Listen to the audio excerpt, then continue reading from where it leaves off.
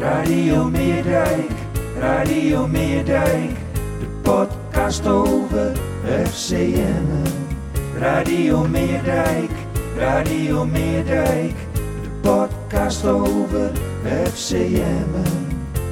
Radio Meerdijk, Radio Meerdijk. Hier is uw presentator Thijs de Jong. Den Bosch 2001, RBC Roosendaal 2002, De Graafschap 2004, ADO Den Haag 2008, VVV Venlo 2009, De Graafschap 2010, RKC 2011, Willem II 2012, Willem II 2014, NEC 2015, Roda JC 2015, Go Ahead Eagles 2016, Sparta 2019, FC Twente 2019. Van de 43 degradanten deze eeuw zijn dit de enige 14 die na een jaar direct weer terugkwamen, Jonathan Ploeg.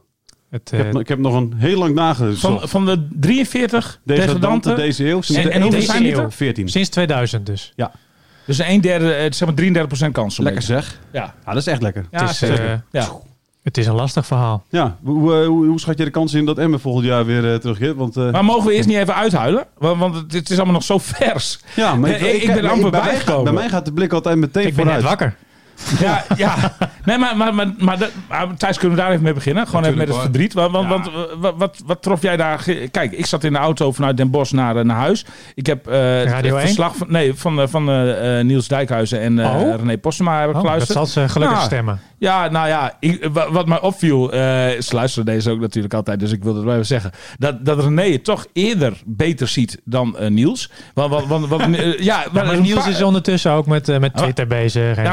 Maar hij is dan zo stellig. En weet je, een paar momenten, één heel flagrante, was aan het eind van de eerste verlenging. Toen was Niels ervan overtuigd dat er een VAR-moment zou volgen. Hij zei van, hij gaat kijken. Nee Niels, hoor je dan op de achtergrond René Postema. Hij gaat kijken. Nee Niels. Het is... Jawel! Overstreept hij dan René weer. En dan kan René er eindelijk tussenkomen en zeggen... Nee, dit is het einde van de eerste helft van de verlenging. Nee, hij... Oh ja, je hebt toch gelijk. Maar het is ook wel vermakelijk. Maar jij vroeg wat ik... wat trof je aan? Het was een aparte sfeer. Ja, ik heb natuurlijk nog nooit eerder meegemaakt live dat een club degradeerde. Nee. Maar toen die penalty erin vloog. En toen was het stil, helemaal stil. Het was laat ik beginnen. Het was de hele wedstrijd. Er zaten 1200 man op de tribune. Het was dus in die zin, alle kaarten waren dit keer wel... iedereen was er dit keer wel. Ja. En het was een geweldige sfeer. Ze stonden er volledig achter. Maakte geluid van je wilste. Je had het idee dat er veel meer mensen op de oude Meerdijk zaten. Maar toen die penalty erin vloog van NAC Breda, de beslissende penalty, toen was het hele stadion was stil. Je hoorde alleen de NAC-spelers juichen. Ja. En die zag je ook juichen. Ja, juichen. En, alleen juichen? Ik heb beelden gezien van Hooijdonk. Beetje... Ja, hij zat richting de tribune waar de perstribune ook zit. Zat hij volgens mij een handje achter zijn oren. Meer dan dat. Maar die jongens... maar dat vind ik altijd zo vervelend. Ik heb er altijd zeker als supporters, zeg maar, weet je, iets over de anderen zeggen. Hè? De homo's, JCS van Vitesse, noem maar op, zeg maar. Weet je, dat soort teksten, verschrikkelijk. Maar dat je dus ook als speler je blijdschap op die manier moet ventileren, vind ik echt onbegrijpelijk. Viel me vooral tegen van Anco Jansen. Die was heel klein. Die was echt aan het uitlokken. Die was heel klein. Die jongens die... Gaan we het zo over hebben? Gaan we het zo over hebben. Nou ja, goed. Kijk, die Van Hooijdonk en Anco Jansen, die liepen heel lang warm. 3 kwartier volgens mij in de tweede helft. En ik zat op de perstribune. En daar daarnaast zitten heel veel fans. Nou, heel veel fans. Dat viel op zich nu wel mee. Maar je hoorde constant, als zij langsliepen, hoorde je verwensingen naar de beide heren geroepen worden. Dus ik snap wel dat het enigszins een beetje in je vezels gaat zitten. Was ook een fluitconcert toen hij binnen de lijnen kwam, hè, Jansen? Ja, ook. Ja. Maar is dat een... Nee, maar... Dit is niet het per se dat... Maar je moet je als speler, vind ik... je moet je daar niet laten kennen. En zeker niet als je wint, vind ik. Nee. Dan heb je daarmee al je gram gehaald, toch? En je hoeft je niet nog even naar de tribune met je handje achter de oren. Vooropgesteld natuurlijk, weet je, als supporters die het veld opkomen, is absoluut... is het stomste. Ja, dat is de grens. Heel stom, zeker. weet je wel. Dat slaat nergens op. Stomme supporters. Nou, is dat gezegd. Ja. Maar als professioneel voetballer, die bovendien, wat is hij, 31 is, weet je wel. Dan mag je toch iets meer verwachten dan, kom dan. Weet je wel, ja, echt heel kinderachtig. Echt op zijn alle kleinst. Anco Jansen op zijn kleinste was het gisteren. Zeker. Ik sprak hem na afloop inderdaad en hij gaf gewoon tekst. Hij wilde nu wel met Dagblad van Noorden spreken? Ja, zo mooi als hij nee had geschud. Precies. Weg was gelopen. Als hij gewonnen heeft, dan... Hij sprak iedereen die hem wilde spreken. Hij zei inderdaad dat hij... wat op mijn netvlies staat is het beeld dat hij die penalty binnenschiet. En dat hij dan... Nou wordt nood. Hij juicht echt, hè? Vanuit het diepste van zijn krochten was het een gebalde vuist. Hij swingde de arm even een paar keer heen en weer. Hing door zijn knieën. Heb jij een moment gezien van Lukkien en Jansen samen? Ja, na het interview. Toen stond Lukkien daar. En ze hebben elkaar volgens mij even omhelst. En, niet heel veel woorden gewisseld. Nee, oké. Dus maar je had wel het idee dat die relatie tussen die twee zeg maar nog steeds ook wel goed is. Dus. Ja. Niet dat. Want ik heb in ieder geval Lukkien nooit over Jansen iets horen zeggen. Of andersom. Maar het verhaal is wel zo langzamerhand duidelijk. Zowel positief als negatief. Maar, want het is niet alleen, zoals ik in die column destijds schreef, dat de kapitein het schip heeft verlaten. De kapitein was zelf ook de muiter. Hè? Ja. Dus normaal gesproken personeel gaan muiten. In dit geval was het de kapitein zelf nog. Ja, die maakt zichzelf onmogelijk. Ja. Dus goed, en nu ook. En hij heeft ook... maar ja, goed, dat is zijn goede recht. Want hij speelt niet voor NAC Breda. Dus dat is ook prima. Maar hij heeft ook nog die keeper van NAC geïnstrueerd over de penaltynemers van FCM. Keesje Veendorp had de keeper dus. Hè? Ja. Die had hij geïnstrueerd. En Glenn Bell had hij geïnstrueerd. Keesje Veendorp, ik zat in een auto. Ik hoorde dat hij naar de penalties liep. En ik wist... maar dat weet je. Nou, het is ook een jongen die nooit een penalty neemt. Dat werd achteraf ook gezegd. Maar er was niemand anders. Maar er waren wel andere mensen. Maar... Lukkien zei van weet je, het normale lijstje, niet iedereen stond meer binnen de lijnen. Dus, oké, maar dat lijstje... Kijk, aan de andere kant moet je ook respect hebben voor degene die de penalties nemen. Absoluut hoor, ik bedoel, dat betreft prima. Maar wat ik niet begrijp, dat vind ik ook wel fout. Kijk, dat Peña mist... Dat Peña neemt bijvoorbeeld is prima. Weet je? Die heeft in de afgelopen wedstrijden penalties genomen. Scoorden ze over het algemeen prima. Weet je wel?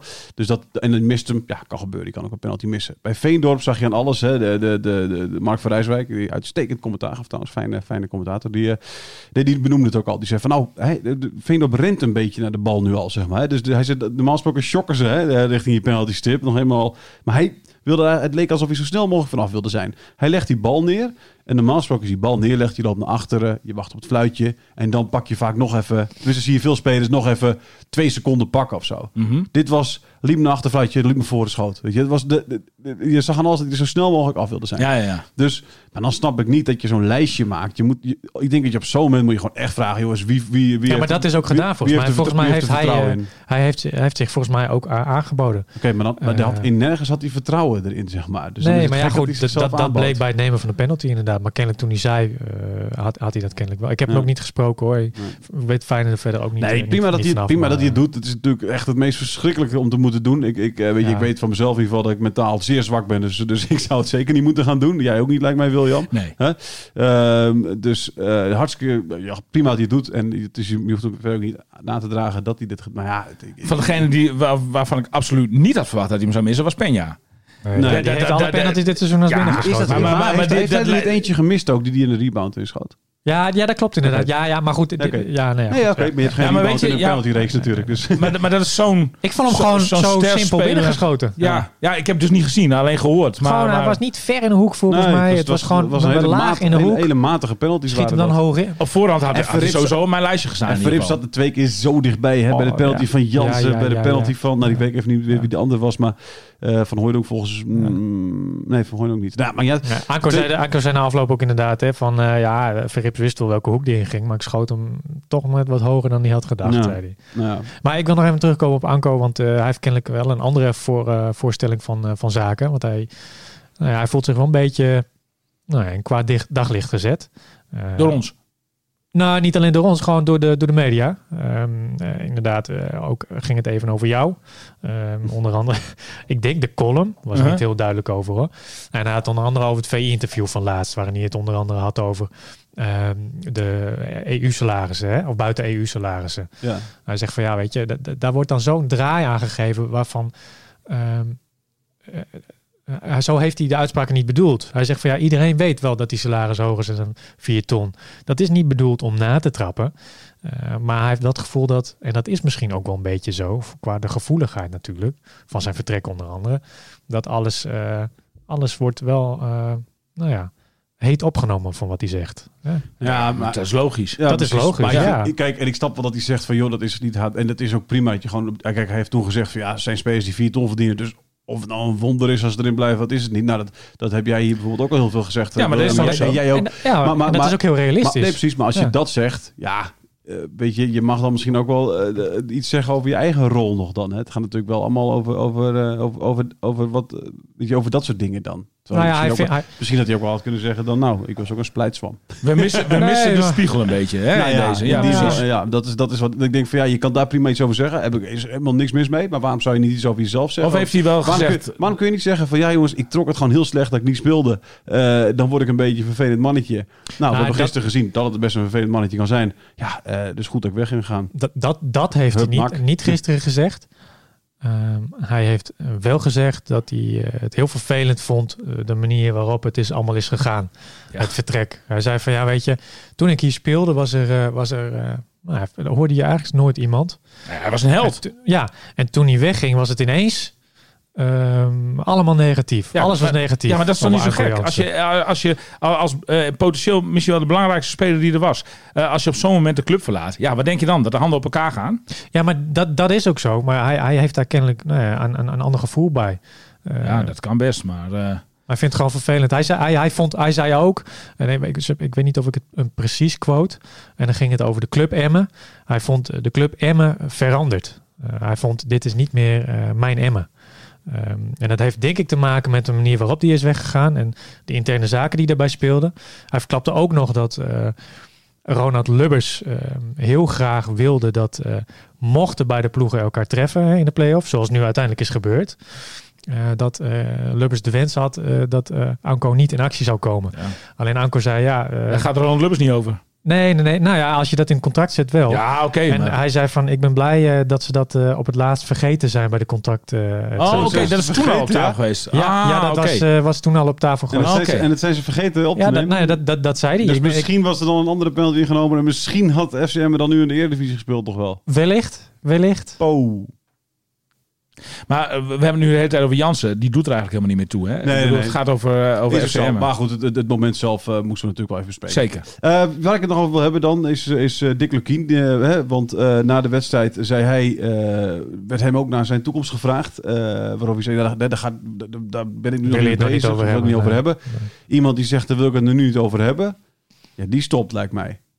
Want wat ik dan denk, is dat je als jij door wil gaan, dan zeg je, we gaan meteen volgend jaar en dan willen we zo snel mogelijk terug met z'n allen. Als je zegt, ik ga het er nu niet over hebben, dan zeg je volgens mij eigenlijk van ik vind het niet zo netjes om een half uur na de degradatie te zeggen dat ik hier wegga. Dat is mijn theorie. Maar dan moet hij een clausule in zijn contract hebben dus. Want dat hij bij degradatie... Hij heeft nog een contract voor 2 jaar. Ja, net dit jaar verlengd, ja. Dus, maar je kan ook gewoon je ontslag indienen. Of vorig jaar was dat. Dat kan. Je kan ook gewoon je ontslag indienen. Als je nu kijkt naar de clubs, in ieder geval in Nederland, hè? Er zijn genoeg trainers die opstappen.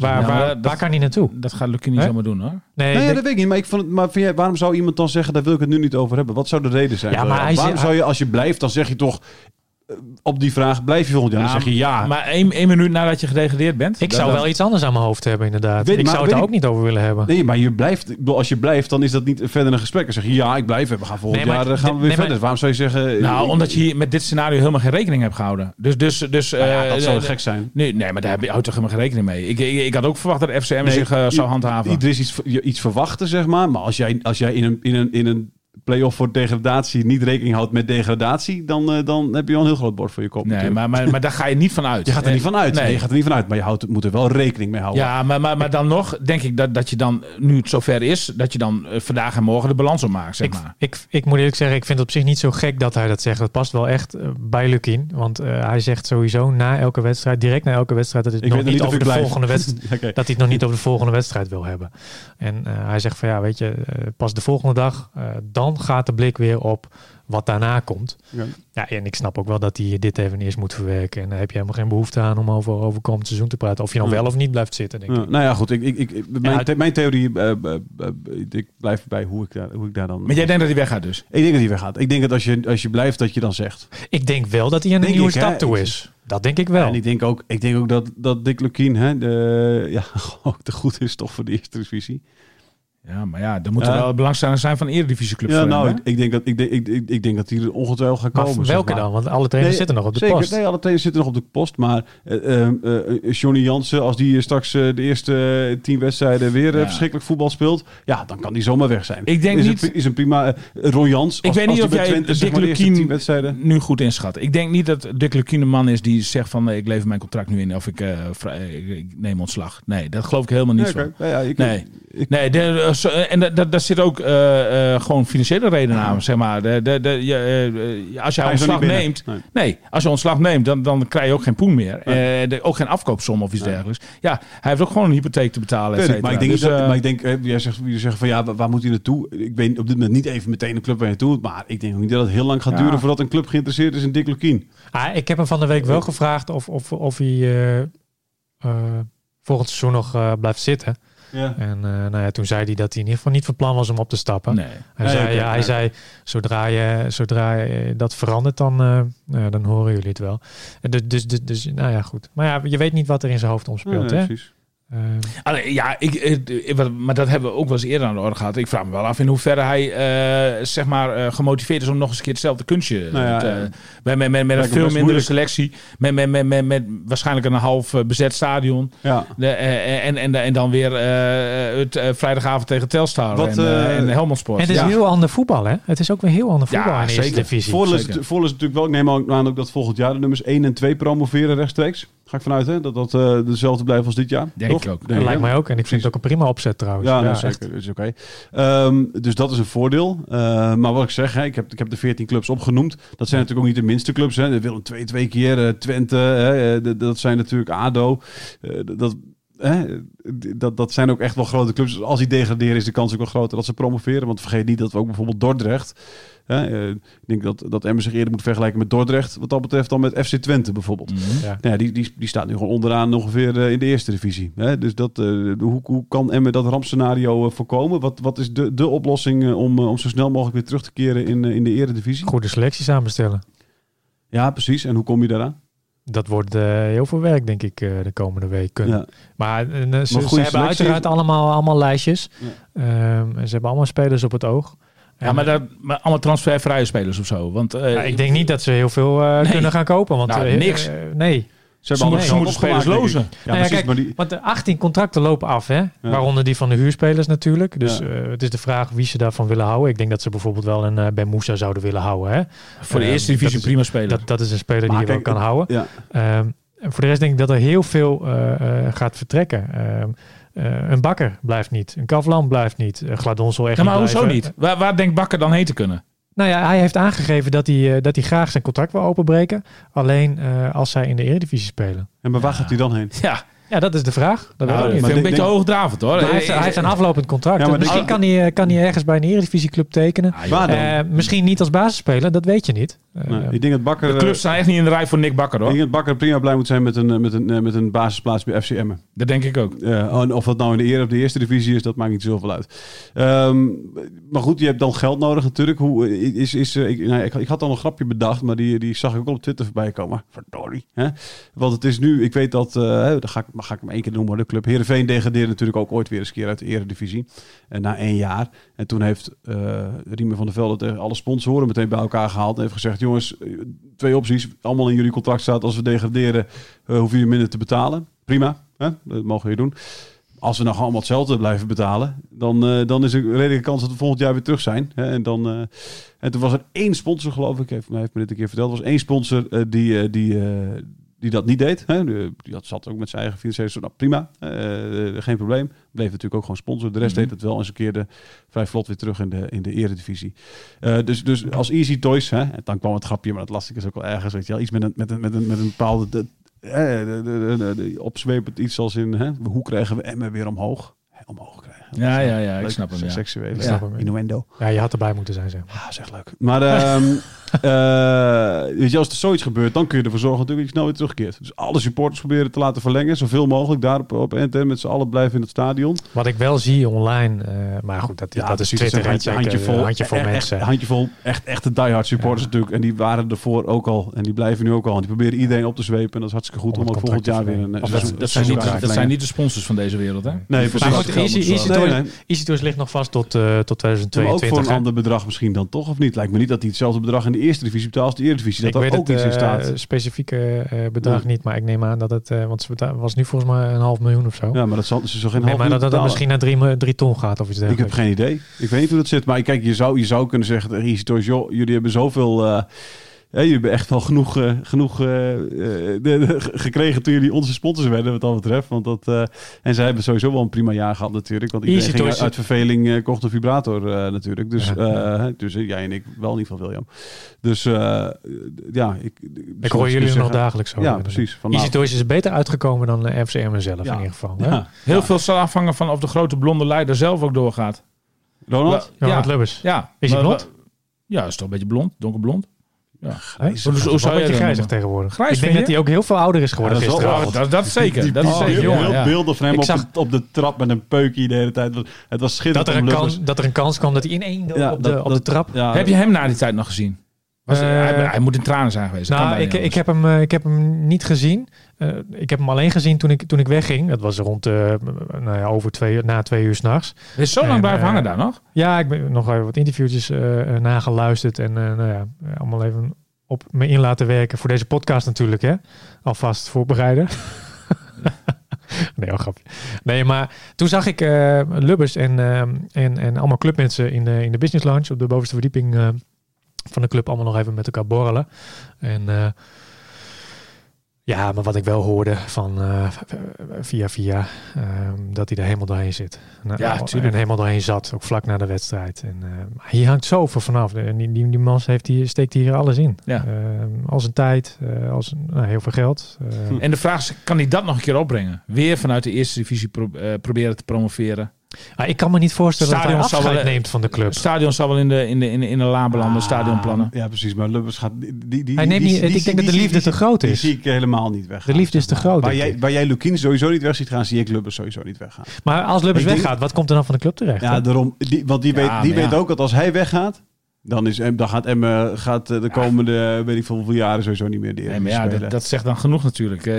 Dat zegt ook heel veel. Maar ik denk niet dat hij dus dat over zijn hart kan krijgen dan. Want die heeft natuurlijk ook de afgelopen 3 jaar meegemaakt. Hè. Die waren natuurlijk wel, dat was wel fantastisch. Hè. Veel mensen zijn wel van die club gaan houden. Hè. Al was het maar in de regio, maar ook daaromheen. Hebben mensen wel gezien, dat zijn fijne supporters. Nou, gisteren hebben een paar zich van de verkeerde kant laten zien, zeg maar, weet je, maar over het algemeen hebben die supporters zich prachtig laten gelden. In de Eredivisie dan natuurlijk. Voetbal was echt leuk om te zien, vaak in die jaren. Nou, FCM heeft wel wat opgebouwd. Ja, dat is zo. Dus ik denk niet dat Lubbers dat zomaar... William, jij vroeg mij wat ik aan het begin van de podcast was dat wat ik tegenkwam. Hè? Ja, wat trof je aan? Ja. Wat ik aantrof. En nu had ik het net over dat we zo laat weggingen. En dat was rond 2 uur 's nachts. En alle deuren van het stadion, alle hekken waren al gesloten. Dus er was maar 1 uitgang. Dat was de spelersuitgang. En daarvoor moesten we langs de kantoren. Hè? Je kent het in het stadion. De kantoren van Lubbers, de trainerskamer. Zeker. En er was 1 kamer waar 1 iemand nog in zat. De borrel was bovengaande. Ik denk om te rouwen met z'n allen. Even om het genot van een drankje. En in de trainerskamer zat 1 persoon. Dat was Bas Siebum. Ja. Hoofd gebogen in zijn handen. Ik heb nog nooit zo iemand zo er doorheen zien zitten als Bas. Dat is echt...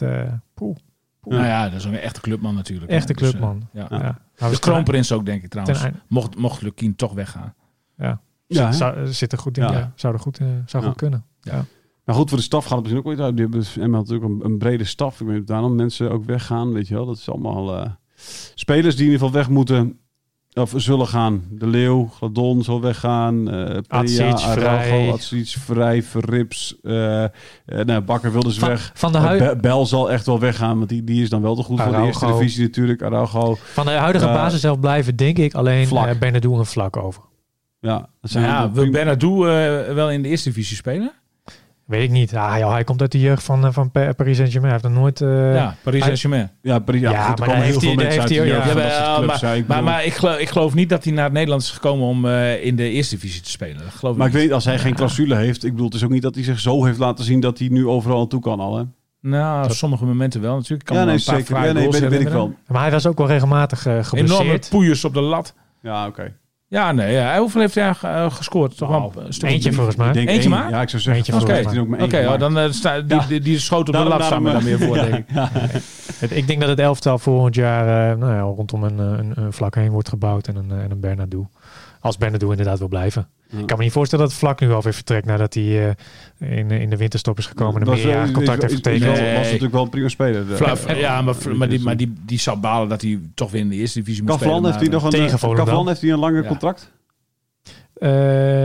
Nee, zijn contract loopt net als Bakker ook af en hij wil ook niet in de eerste divisie spelen. Daar geldt hetzelfde voor. Oké. Hadden ze meer hun best moeten doen. Je hebt natuurlijk wel een talentje, DJ Latorra. Je krijgt een hele leegloop natuurlijk. Hè? Dat is wel... je moet ook gewoon weer een heel... kijk, dit was natuurlijk een ingespeeld geheel... met een kern die al heel lang bij elkaar was. Je krijgt nu voor de eerste divisie... Ja, je zult echt weer vanaf nul moeten gaan bouwen. Ja. Zie je zitten? Denk je dat ze binnen een jaar terug zijn? Nou, dat denk ik niet. Dat denk ik ook niet. Okay. Ik denk dat het een hele lastige opgave wordt. Zeker gezien de renovatie die moet plaatsvinden op dit moment. Okay. Sluit het af dan maar. Ja. William, jij moet ook weg. En het is toch wat mij betreft na zo'n seizoen samen uit, samen thuis. Hè? Dus zeg nog even dag, lieve mensen. William, zeg maar even dag, lieve mensen. Ja, lieve mensen. Heel goed. Doei, William. Ik spreek je. Jullie horen dat William moet weg. Die heeft vertrekt. Die heeft de traan in zijn ogen staan, hè, natuurlijk. Het is, hij is te emotioneel. Hij zegt dat niet graag, inderdaad. Maar het is natuurlijk de club waar hij ook vroeger in de hekken hing. Ja.